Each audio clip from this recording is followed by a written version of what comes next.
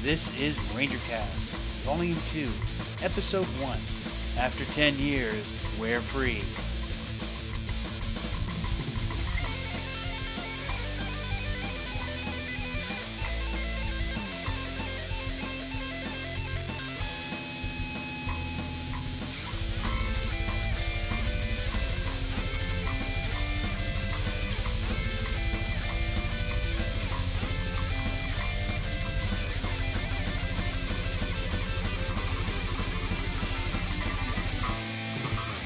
This is Rangercast. As always, I'm Tyler, better known as Rito Volto, and I am joined by... Hi, I'm Tori. And I'm Lamar. Okay, now it has been a while since our last episode, and by a while, I mean 10 years. Yeah, this one took a long, long time to work on. It's very, very well produced, or as well produced as you're used to. Well, okay, maybe a little bit better. So Rangercast was. It seems like it kind of became the Velvet Underground of Power Rangers podcast. It started as a high school senior, actually, back in 2005. Really like the lowest of low budget. And it went on for about 7 years or so. Talking to cast and crew, going to cons, but life happened for all of us involved, and it kind of petered out. But people from that show went on to create No Pink Spandex and work for sites like GameSpot, Inverse, and Den of Geek, and I'm really, really super duper proud of them, and it inspired other podcasts. Yeah, so as for me, it nurtured what became more than a decade in local journalism. I've been looking for a while now for an opportunity to get back into podcasting, and I needed a why. And eventually I found that in the Power Rangers subreddit, r/Power Rangers. We plan to work in content for the subreddit, but this reversioning, if you will, of Rangercast will have its own identity and will work in things and people, personalities who you might not necessarily see on the subreddit. So, folks know who I am. Tori, tell the listeners at home who you are. Hi everyone. I'm Tori. I use she/they pronouns. I'm the host of Giant Sized Violence, the first and so far only fan podcast for Ultra Mega, the comic book by James Herron. But we also talk about a lot of other tokusatsu on there, especially in the form of comics or other toku that is geared toward older audiences. Let's see, I'm working on a graphic novel on my end, hopefully launching next year, called When We Transform. And I think that's about it for me and my toku credentials. Rock on. And Lamar, how about you? Yeah, so my credentials aren't quite that expansive. I've been a Power Rangers fan since before I can remember. I have most recently acted as Alex Drake in Power Rangers The Audio Drama, which is a fan production. I've also been cast in another fan project, which I can't disclose currently, but should be coming up hopefully soon. And pretty avid poster and upvoter on Reddit. My handle is u/RRR-LL, and I'm happy to be part of this. I'm a mod on the subreddit under the username Arisef. And Primo Piccolo from Ranger Board was supposed to be joining us, but he could not make it tonight. Okay, now let's get into Ranger news. So San Diego Comic-Con was light, in fact, non-existent in terms of announcements for the show, but Hasbro was there, and we did get some toy announcements, including a yet another Tommy figure, a metallic armor White Ranger. I think we have a full team of metallic armor Rangers right now, which is cool. It comes with the Zeo Crystal prop and all that, and it's yet another head for Tommy. Long hair, all like he had in season 3, and also they're doing another Zord Ascension project Megazord or Zord, period. It is, of course, the Dragon Zord, and it will be able to combine with the Megazord toy, which I believe has not yet been shipped. Correct me if I'm wrong. To That's form a correct. Mega Dragon Zord. What do you guys think about the Dragon Zord sculpt? Because So the Dragon Zord is one of those absolutely iconic Zords. That's the sort of thing that I think for most of us, you see that on the screen and you're hooked. The current sculpt, it looks good, it looks detailed, but it doesn't quite have the same, I would say, imagination that the Megazord proper does, because I think what they were trying to do with the Megazord that's going to be shipping out soon is they were trying to do it not just as it was, but as kind of you would have imagined it to be. It looks like for the Dragon Zord, they're going a little bit closer to formula. yeah, I think they do something interesting. Uh, in the show, I believe the Green Ranger was only in the cockpit of the Dragon Zord once, and this kind of imagines where that cockpit would be. The same way some media Hasbro's kind of misrepresented where the Dino Megazord cockpit is just for the sake of convenience because they don't make figures that tiny either.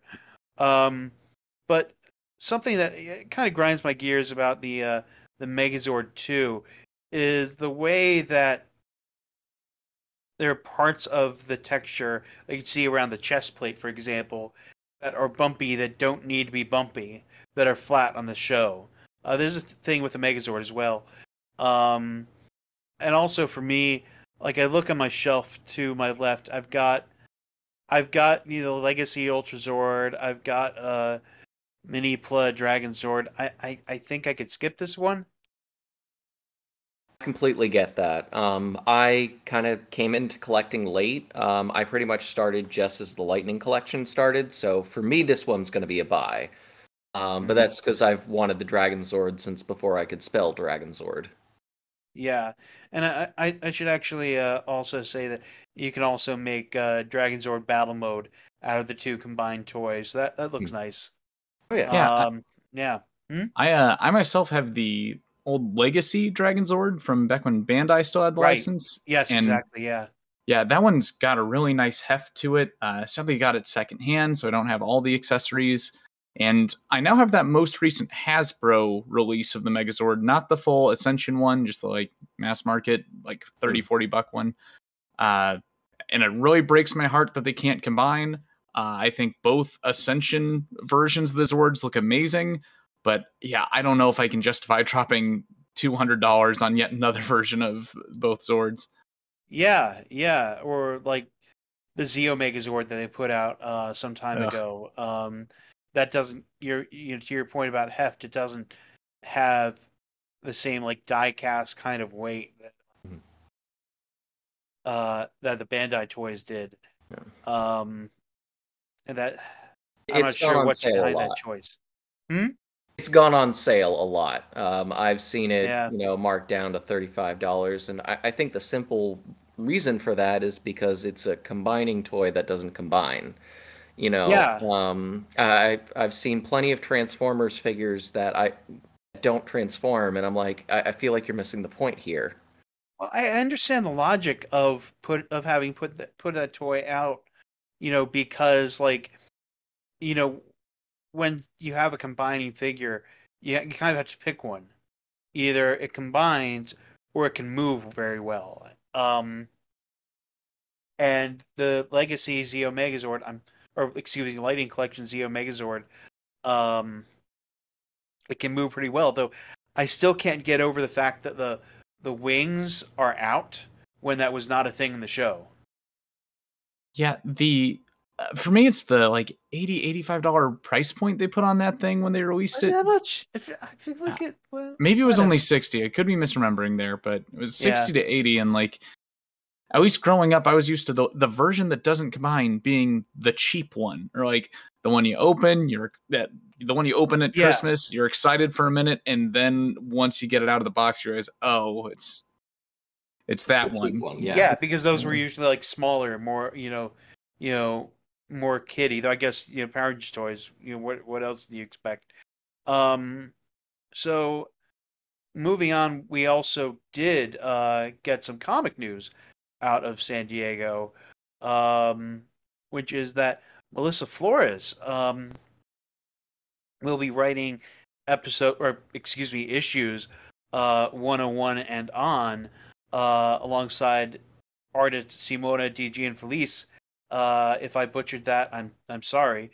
Um, but Melissa Flores, for those who don't know, worked at Saban Brands and transitioned over to Hasbro and was a co-producer on Power Rangers Beast Morphers and was kind of the keeper of canon, working with Boom Studios, working on Power Rangers Hyperforce. All that was her baby for a good few years. And I'm really excited to see her return to the franchise. And I can't really think of a lot of better people who I would have, take the comic into our own hands.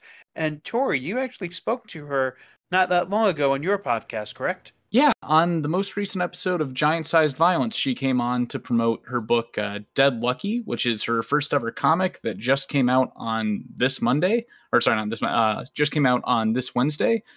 And sadly, at the time of recording that, she knew she was going to be the next writer. At least the ink was about to dry there, but couldn't publicly speak on it. So we didn't get into that. But I think if I were not associated with Melissa Flores, or if I didn't know who she was going into this, the only concern I would have is that, yeah, she's almost brand new into writing comics herself. But having read Dead Lucky issue 1, it's a really great first issue for a superhero book, and especially one that isn't really like many other superhero books out there and tackles a lot of heavy subjects in just that first 26 pages of the story. So I am fully confident that she's going to do great things with this. She's overseen some of the best decisions on the show, helped shape the comic books already into what they were, since Ryan, Parrott, and Kyle both kind of reported to her for a while. So yeah, I don't think there's almost any better person they could have got for the job. Yeah, I mean the comics have been really a shining point in the franchise. I'd say basically as soon as Boom released Mighty Morphin Power Rangers issue 1, and I'm really excited to see that continue. Yeah, yeah, and also they announced a new Power Rangers Ninja Turtles crossover, so there's that. Um, but I am really excited to see what they got cooking after the Charge to 100. But this also means that Matt Groom and Ryan Parrott are both leaving the series. Uh, but cheers to them, especially Ryan, for a really, really, really long and fruitful run, which in his case included some of Shattered Grid. Yeah, I think Ryan has been almost the shining star of the Power Rangers comics so far. Like, to pick up the gauntlet after Kyle Higgins, like, just did the best thing in Power Rangers media in years, and the first thing really targeted to fans our age, and the first major event with Shattered Grid. Like, I feel like he was given the most daunting task to follow that up, and he killed it. Like, he's done things with these characters that I haven't seen anyone else do, and I'm sad to see him go, but at least we're getting him back for the Ninja Turtles Power Rangers crossover again. So I suspect he's not done forever with the franchise in general. But also, like, kudos to Matt Groom for his time working on the book. Like, I think he's kind of what a lot of us fan podcasters aspire to be, going from making his own Ranger podcast, covering every episode of the show on Ranger Danger, and working his way into writing the book and contributing to the story himself. Like, that's about all a fan could hope for there. Yeah, that's the dream, isn't it? Mm-hmm. Yeah. So in other Ranger news, just a couple weeks from now, Power Morphicon will get off in Pasadena, California, its ancestral home. I guess no, its ancestral home would be downtown LA, but that building was knocked down. But I digress. So they're still announcing guests at a steady pace even now. Most recently, Hillary Shepard, Amy Rowley, Richard Brancatisano, Michael Gatto, who played young Tommy in Alien Rangers. Even voice actors like Jeff Dolan, Chris Graham, Neil Kaplan, Derek Stephen Prince. They're all coming. I don't know how they're going to fit all those tables in that exhibit hall. Um, but we're also hearing more details about events around the con and things you can buy tickets for, including the VIP after party on Friday night, the Gold Ranger breakfast, the field trip, which was a dud last time, though that was not the proprietor's fault. The bus company flaked on him. You can also pre-order the exclusive Super 7 toys. There's no exclusive Hasbro toy per se. Now uh, here's the thing that probably was raised the most eyebrows uh, among those pre-sales. So Ryota Ozawa, who played Captain Marvelous in Gokaiger, he's going to be a guest. And if you want to be guaranteed, an autograph, you want to be guaranteed, going right up to the front of the line, no matter which day you want to get that autograph and photo, you got to pay $300. There's a line for people not paying $300. But yeah, $300. I think I heard that just now. That gasp. Oh gosh, I don't have that in my wallet generally. I mean, yeah, neither do I. Well, I mean, maybe I will, but I want to get more than one autograph. But supply and demand, folks. Yeah. But yeah,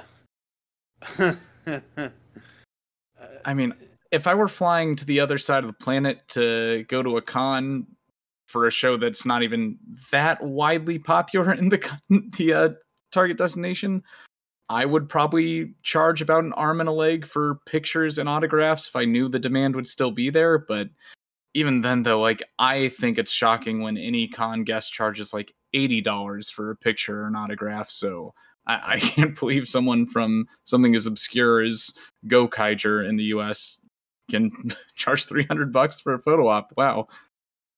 yeah. I mean, there are other things, about the guest lineup at PMC this year that I have issues with, but a lot of this is old news and in the fandom has been picked over already.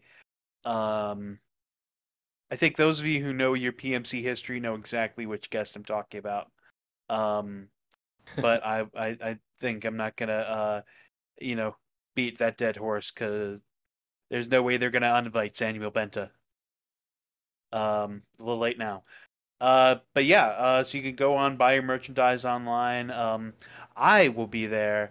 I will not be, offering my autograph at a table, but we can talk about price. At some point. So we're gonna, $150. yeah. It's all negotiable. Under the table, it's easy money. Um, Now, if I pay extra, can I budge in front of whoever you're currently negotiating with to get that autograph and picture? Absolutely. I will be taking bids. So we're going to take a quick break. Here's a word from some friends of the show. My nephew, like the Power Rangers. And I did this on his birthday where he had all his friends around. They were like, Green Ranger. I said, let me show you the real Sentai. I'm going to show you the episode where Green Ranger actually died. And they were sitting there looking. A couple kids start crying like, no, Green Ranger can't be daddy. And the parents were like, what are you showing our kids? The Anime World Order podcast. Not suitable for children because the truth hurts. Visit us online at www.animeworldorder.com. And we are back, and now it's time for a little bit of Tokusatsu news. So the other day, Kamen Rider Kamen Rider Gates, it's confusing to read in English, had their press conference and cast announcements. And you kind of get a Ryuki vibe here, and the fact that there are about at least 7 riders. And rather than fighting each other, there is per se. This new series is built around the Desire Grand Prix, with riders fighting for the chance to remake the world. Kamen Rider Geats, his name is Ace. Ukio Hidetoshi, we played by Kan Hideyoshi. He is a mysterious, determined young man whose reasons for joining the Grand Prix will be revealed as the series progresses. Kamen Rider Tycoon. These are four main riders, by the way. Uh, Kagekazu Sakurai, played by Ria Sato. She is an unemployed college student who dreams of world peace. Kamen Rider Nago, who's Kurama Neon, played by Yumina Hoshino, is a social media influencer who wishes for an ordinary life. I'm reading this from Toku Nation, by the way. Go check their site out. Kamen Rider Bufa, real name is Azuma Michinage, played by Toyo Kazuto, is a fighter who sees Geats as his greatest rival. Um, so music will be from Kodakumi and Shonan no Kaze. That group also did the Gaim theme, Just Live More. The show premieres September 4th. What do you guys think about Geats? Have you guys seen the trailer? I haven't seen the trailer, but I have seen some of the promotional art and that main poster, and I think the character designs from this season look absolutely crazy, and probably my favorite of the last several recent writers. And I have to admit, I'm not as familiar on the Kamen Rider and their associated medias. But looking at the designs, these are clearly some fantastic costume work. My wife's a semi-professional costumer, and so I can see how much work and effort and detail has to go into these types of things. Yeah, they look really great, and I'll be honest, I don't really follow fan subs a lot because it's kind of like trying to get into a speakeasy now, and we're not going to tell you how to find them. Um, but they do look nice, and I look forward to seeing the show. However, it is distributed. But here's something cool. For once, like the toys are coming to the states the same time the show does, thanks to Team Kamen Rider over at the company formerly known as Bluefin. They are bringing the toys over. I think they're like Bandai Namco Collectibles or something like that. They changed the name. I guess it was coming eventually. So that's really cool. And of course, we also have the Kuga Blu-ray coming, I believe, in the fall ish from Shout Factory. Uh, but there's also other Toku Blu-ray news coming out of Otakon and Discotek Media. They announced a new label, Toku Time, to release first a really obscure film. Name escapes me. It's a kaiju film, something about monsters. I'll listen to the show notes. Um, but that wasn't the thing that people were freaking out about, even in the room, because they announced that they will be putting out, like they put out Just Beyond a couple years ago. And they are putting out another metal, like another Toei's Hero series, Uchu Keiji Gavan, which is it was revolutionary in the things it was doing at the time. And there's so much love even today for Gavan. That's why he turned up in Go Busters and turned up in Go Kaiger and that Deca Ranger team up movie and all these other things. Beast Morphix Humas, Captain Chaku. But yeah, it's coming on Blu-ray. There's an HD release from Japan that already existed. It will include a movie-length discussion between Kenji Oba and the action director Osamu Kaneda, as well as photos and a historical essay written by my friend Mike Dent. He had to actually destroy some of his own photo books to help build out that release. So he really put sacrificed a lot to make this happen, and I am super duper proud of him. What do you guys think? Are you guys looking forward to Gavan? I'd definitely be open to looking into it from the information that I've been reading up on it because I wasn't familiar with it before. Yeah. But it looks like this is the kind of series that if you really want to understand the franchise and the genre, this is one of those big hitters. And my wife and I are always looking for new shows and new franchises to get into. So this is definitely going to be on our watch list. Yeah, it's part of the Uchukeiji series, which it was the first installment in the series actually, and that same series gave us Shariban, Scheider, well, Just Beyond was the fourth, but a few of these series were uh, chopped into pieces to make VR Troopers. I want to say Spielbahn, uh, Metalder, and Scheider were chopped up for VR Troopers. But there are other Metal Hero. That's what I meant. Metal Hero series shows that they could draw from. They're on the table for Discotech. Besides B Fighter and B Fighter Kabuto, which are off limits. If they put out Wind Spectre, Jan Person, I'll be right there. Hmm? Now, was Space Sheriff Gavan, was that the one where the main character had a giant robot to deal with the kaiju-sized threats, or was that one of the sequel series? I don't think he did. Okay, that must Well, be he one no, of the- he had a tank. He had a tank. Gotcha. Okay, I forget which one of the space sheriffs has the robot then, Yeah. but I'm vaguely familiar with the series. Know it's super beloved. I hear the movie is pretty good too, which I haven't seen the announcements of that being on this Blu-ray, but I hope it is because I'd love to take in a more condensed form of this material. But could either of you tell us a bit about like what makes this series so influential or significant when it's coming out in the 80s after a lot of the like Sentai and Kamen Rider tropes had been established by that point? I think that it was key in the same way that Spider-Man was key in setting the tone for Metal Hero shows. Like it was the way it was shot, the way it was directed, um, and the action. It really set the tone for a lot of the fighting style that came after that. Also, the just the charisma of Kenji Oba. At that point, he'd already been a suit actor in Go Ranger. He was in an episode of Jakar.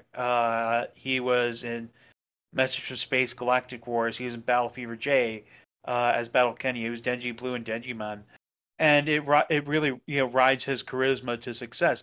And I think the proof is in the pudding. Like after Gavan, he reprised his role. Like he was so beloved that in Shariban, Gavan appears in like half the show because fans just wanted him back that bad, and he made another appearance in Scheider, as well as in Metalder, Jiraiya, not necessarily playing the same character, but that's how much people love the character.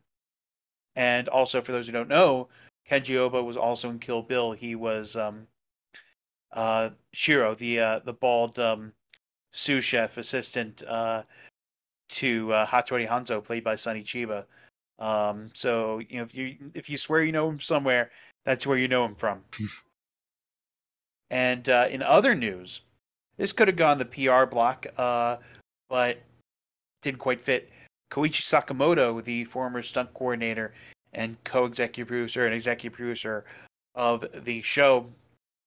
For those who don't know, after RPM, he went to Japan and started working on Sentai and Kamen Rider and Ultraman and stuff over there.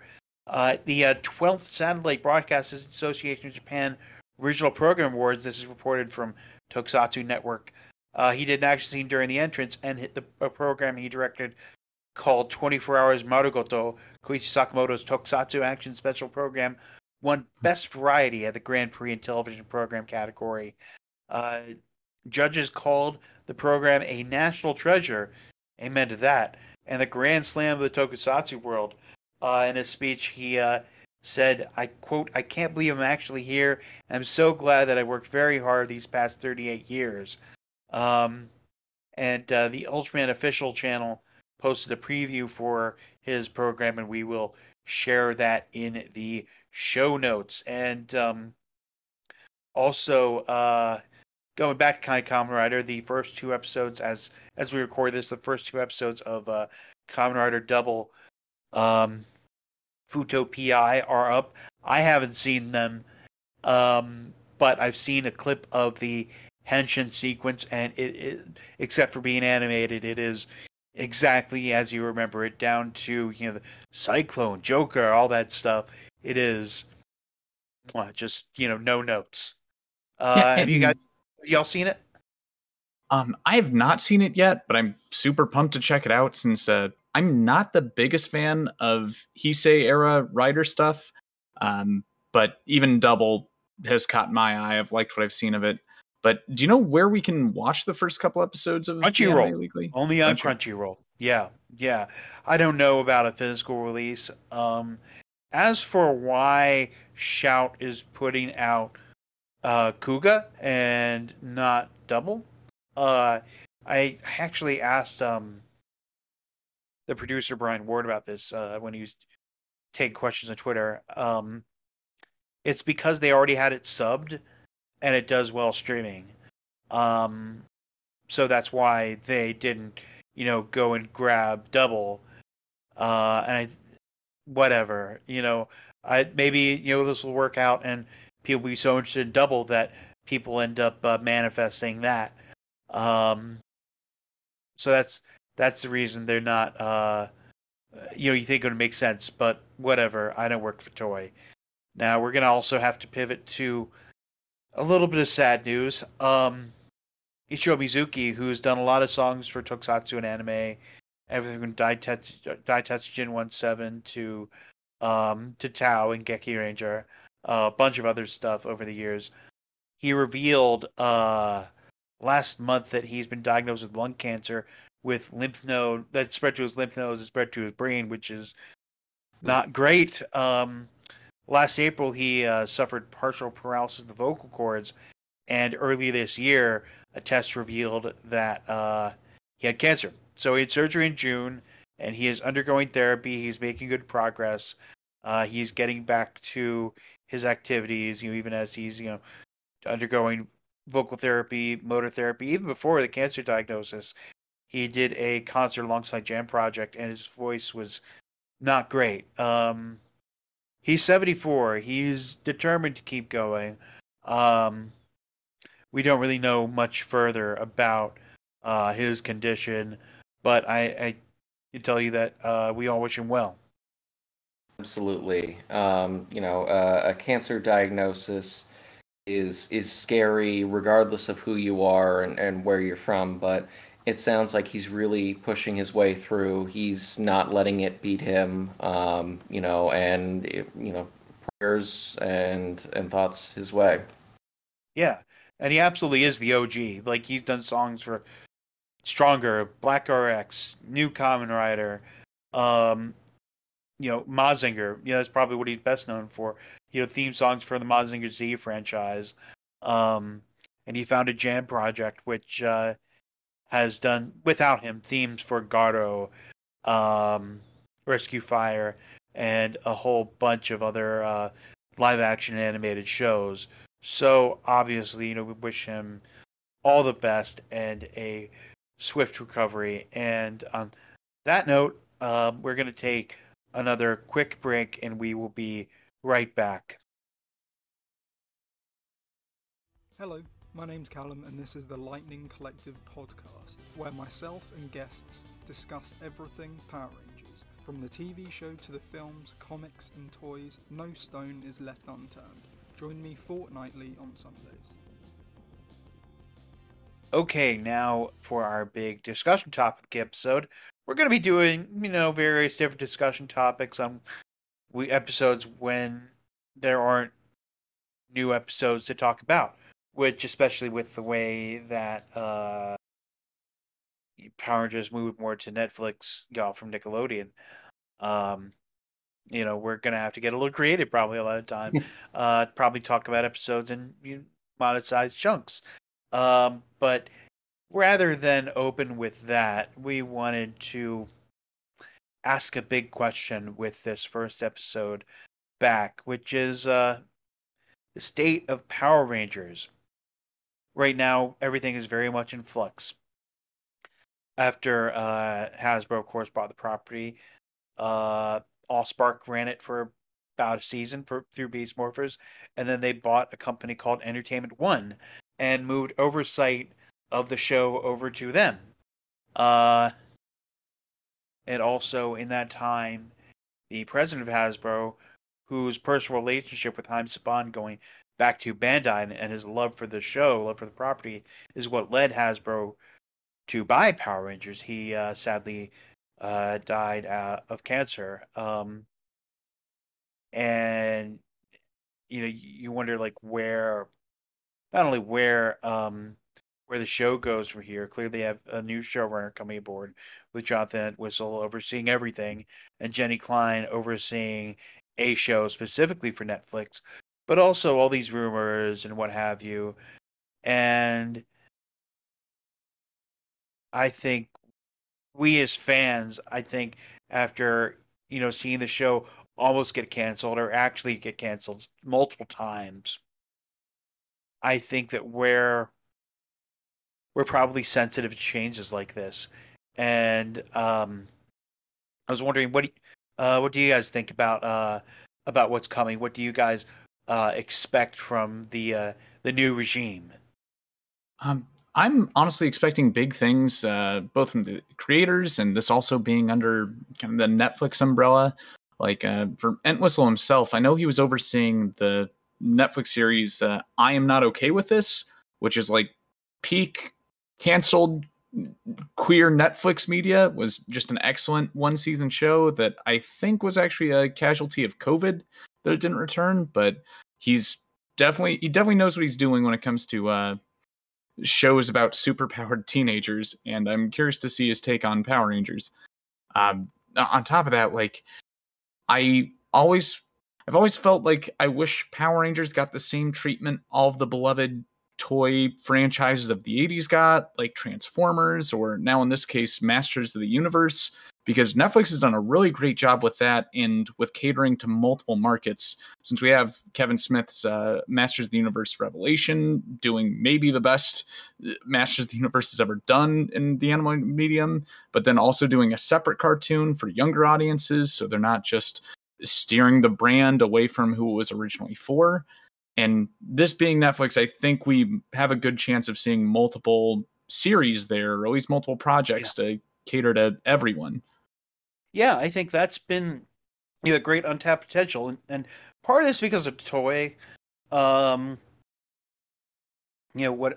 whatever you want to believe about the future of Hasbro and toy, um, there's nothing to indicate that they're headed to Splitsville, like one site reported.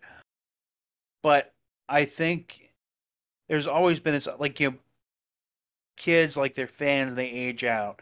But you look at Marvel, you have the mass market movies, and you have the mass market TV shows, then you have the shows for kids, and you like, I feel like, yeah, there's for a long time there's been a way that Power Ranger hasn't really captured the demo effectively. The comics and Battle for the Grid are showing that there is a market there. There's a demand there, and I think that something gives me solace is the fact that they didn't just hire.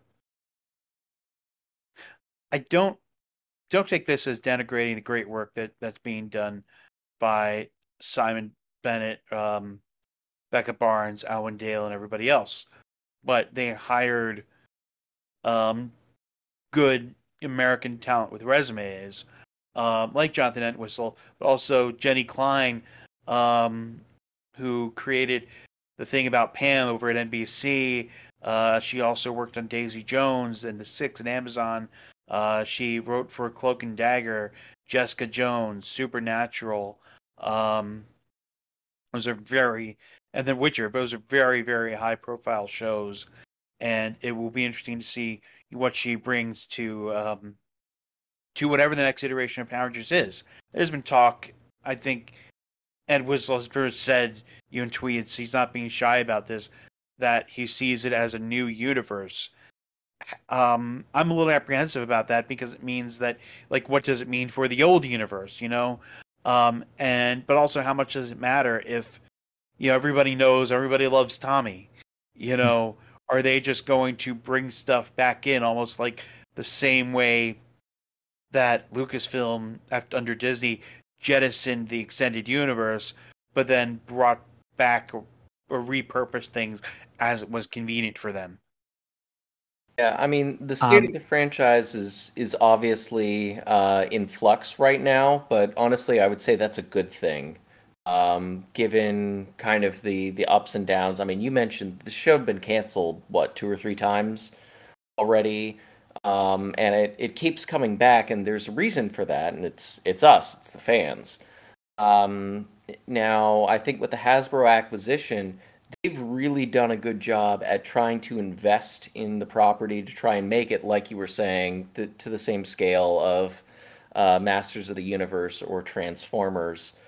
And it's up to us to keep supporting it. And they've been putting out some quality stuff, and clearly they're not just focused on the under 10 demographic and sell your cheap Megazord toys real quick and move on to the next season.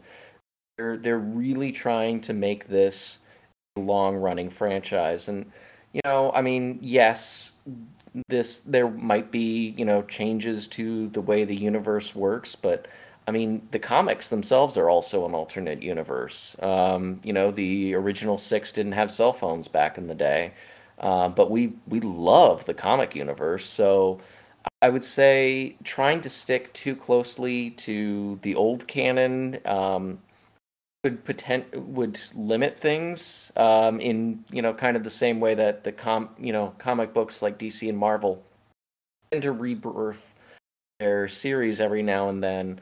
It's good to see Power Rangers, a 30-year-old franchise, doing the same. Yeah. And to your point about what they're going to be doing with the old canon and continuity, I mean, I personally feel like continuity in any franchise should be more of a toolbox should be more of a toy box than a rule book. Like Transformers, for instance, that first generation cartoon has like 3 or 4 different comic series that all splinter out of it, like full on different continuities that use that for original series as their foundation. And I think Power Rangers has a perfect continuity for that already, since all of the interesting things we want to see in this universe about like what happened to the original team in adulthood, where are they now, or like are some of these organizations like Lightspeed Rescue or Time Force or SPD still out there doing things, or like what is the timeline with all of these events and all of these shows? I think there's so many interesting things there that they can explore without having to wipe out any of the old continuity, but they can still just gently nod to it without having to act like it's the end all be all and they have to constantly reference to things that happen to the show. Yeah, I think Melissa Flores once said, like, behind the scenes, they were thinking about 2025. They were thinking about SPD and what they would do to reconcile the fact that, well, also Mystic Force kind of backed them into a corner on this because they can't retcon that. Piggy's cameo. So they're kind of like, it kind of becomes a non-issue if it's not canon anymore, but then it becomes awkward if you decide to reference SPD again and you don't see aliens walking around everywhere. But on the other hand, does the target demo care? I mean, we got 3 more years until 2025. I'm not discounting an alien invasion. Yeah. Piggy was just real early. But I think that if this is, if we're gonna hit reset, I think these last couple seasons have been a good victory lap for the old stuff that we liked, celebrated in a fun way. I mean, Grid Connection was not great, but it was good to see Jason again. It was good to see the Dino Charge Rangers again. It was good to see several characters for RPM who we were not necessarily expecting to see. Accidental casting website updates, notwithstanding. great to see Colonel Truman, even for just a moment. Great to see Dr. K. You feel like we were getting a taste of something that Samurai kind of deprived us. Yeah, no, I mean, obviously, franchises kind of need to either sink or swim. It's like a shark, you got to keep moving forward or you'll suffocate. There are some franchises that, like, for example, I love Gargoyles, but they've struggled to be putting out new stuff and trying to kind of keep that moving. And as such, there's almost, the fan base is very small. Meanwhile, you look at Marvel and DC, franchises that are constantly willing to reinvent themselves. And yeah, they make mistakes sometimes in their reinventions. But, I mean, DC is probably not the best example of healthy, but I mean, Marvel has Right. made probably $20 billion over the past 10 years, just, by trying things out. I'm glad Power Rangers has taken the same approach. Yeah, yeah. Now, what do you think of the toys lately? Because there's a lot of discussion out there in the fans about the paintwork and and mistakes on Lightning Collection. I mean, besides do better, what do you want to see change or improve about the toy line? Yeah, I'm really not too caught up on some of the detail changes people are complaining about because at the end of the day, for the level of detail these figures are, they're not that ridiculously expensive compared to a lot of other things that are out there. I really like that they're also tending to be adventurous with what Rangers they're pulling from, often pulling cool variants from the comics, like the recent Red Ranger Sentry from the Draken universe. What I would like to see, though, is maybe a couple more of those. Like they did a Psycho Rangers box, and I think one or two other boxes of Right? Yeah, several characters or a full team. Um, yeah.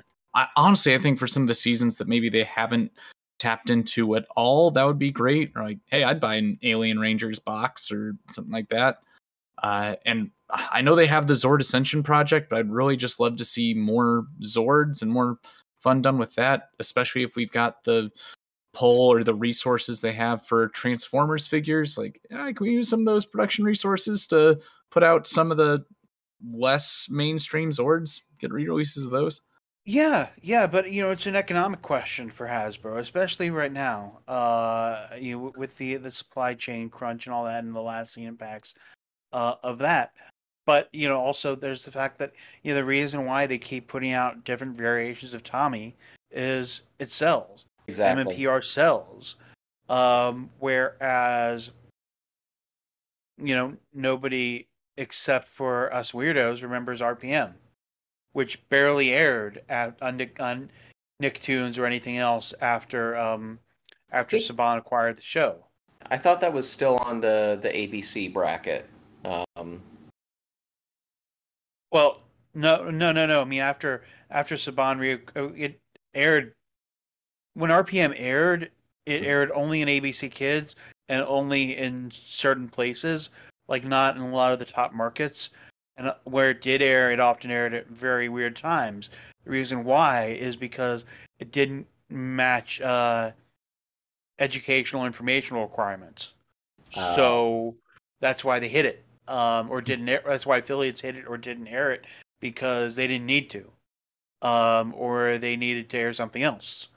Um, so that's why it may as well not have aired at all, from a certain point of view. Um, which is why the big big flex that Beast Morphers made was having its villain actually be Vengeance. yeah, no. I honestly, I loved that. RPM was actually the show that I did to introduce my wife to Power Rangers, and I think there's a good reason that that's a good stepping stone. It's independent. It's kind of got a more mature tone, not obviously like R-rated, but a little less kitty. But to go back to your point about the Lightning Collection, I think we're going to be seeing more Mighty Morphin for a lot longer. For a number of reasons. One, of course, is that was, Power Rangers at its highest. to, there were 3 years with the Mighty Morphin suits as opposed to 1 or 2 at the most for some of the other suits. In addition, you've also got the comics, which are very popular. That's also more MMPR. So really, I mean, if you tack on the comics run as well, you've got almost a decade with Mighty Morphin and then just a year with Time Force. It makes sense why they would focus more on Mighty Morphin. Big issues with the Lightning Collection seems to be, and as somebody who's been collecting it since the beginning, there's quality control issues that they used to catch that they're not. Like the stripes on Merrick's chest. Or even more dramatic, on the Lightning Collection subreddit, so many people were posting their Ninjetti figures that had 2 left fists. Or I got a In Space Pink that had this huge glue smudge on her visor. And, I reached out to Hasbro, asking, like, hey, can you fix this? They just sent me an SPD Pink in exchange. And I'm like, well, okay. And I still haven't been able to track down a good In Space Pink yet. It's been a bit of a declining. I think that's partly COVID, partly it's expensive, and keep it on a good price point. Even though I defended them earlier, I have to cop that the Ninjetti figures, their level of quality control is just abysmal on that. And I've heard there's a few reasons behind that. Like, I think one is that they're developed in a different factory or even a different country than most of the other ones in the line. And the plastic material is different, I think, to better show the cloth fabric of their suits. But I mean, when I went to Target and I saw they had 4 white Ninjetti figures, and each one of them was either like a slightly different tint of white or had a different paint smudge somewhere on it, or like Tommy's face looked a bit different on each one. I was like, wow, these are wild card figures here. And I feel like some of these are going to go for a lot more down the line than others, given just how shoddy so many of them are. Yeah. And this isn't meant to say anything, that we're, cutting ourselves off from the line or anything like that. When the Lightning Collection figures are at their best, they are absolutely gorgeous. I have a huge collection in my man cave. I absolutely love it. I want them to do better. Yeah. But if they're gonna stick with MMPR, remember the last PMC that Bandai was there, Jason Bischoff led a panel and tried to leverage the crowd into chanting for Legacy Collection Tour. Oh, yeah. Yeah. Please do it. I would buy that in a heartbeat. I mean, they first need to put out, Thunder Zords and all that, and Tiger Zord. I'm sure they're gonna get to it, but just remember tour. Also, another thing that I would happily hand them my money for is making good on a promise Bandai actually did make. And that same Power Morph Con. Psycho Pig, Savage Sword, gimme. I want my Corone and Astronema 2-pack already. I mean, make it a 3-pack. Just go all in. I would just make an Amazon exclusive or whatever, but take my money, please. Yeah. We got to make sure we have Astronema. We have to make sure we have Astronema figures with every one of her hair colors, or dang it, we got a riot. Okay. Yeah, no, my wife absolutely fell in love with Astronema. She actually went as Astronema to Ranger Stop and Pop this past summer. So if you saw her there, that was us. No, Astronema is... I forget who exactly said it, but they said that Astronema was the best character that Power Rangers has ever made. And I find it really hard to argue with that. She was very good, and I own The Psychopath. I haven't read all of it because I got other things to do. Hmm. And I have a lot of books in general that I own and still have to get around to reading. Maybe I should read them before I buy more books. But yeah.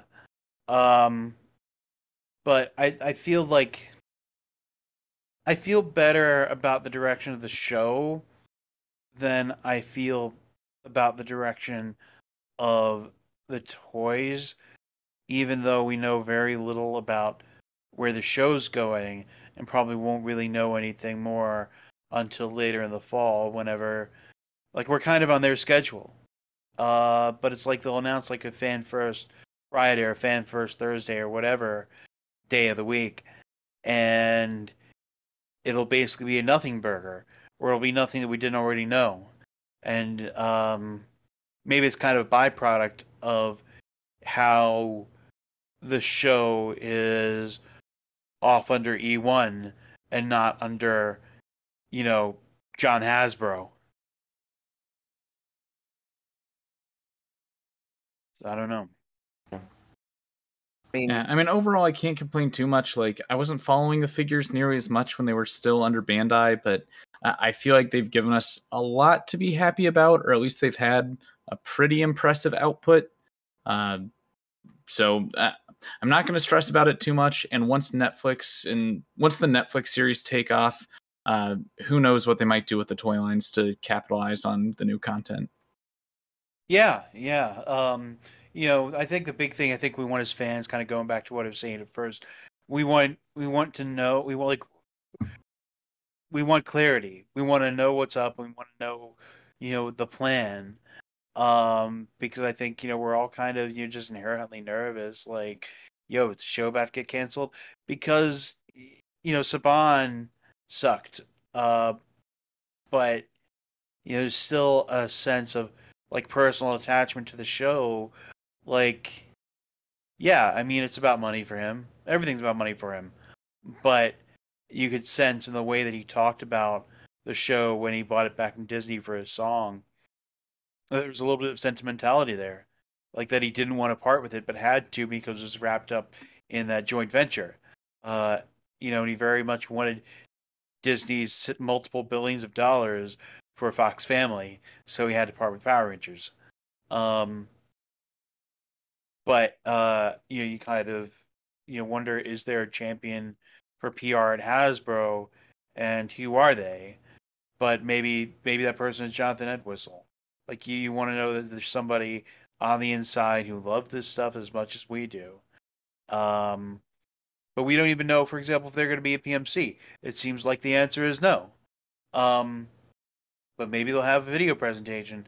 But because like that's normally when cast members go to New Zealand, or about to go to New Zealand, we just don't know what the plans are. You hope. I'd love to be proven wrong. But yeah, so that was our big topic for this episode. We hope to be with you in another couple weeks when we may be discussing some Dino Fury or another subject yet to be determined. And so I've been Tyler. I've been Tori. And I'm still Lamar. All right, and we will catch up with you next time on Rangercast.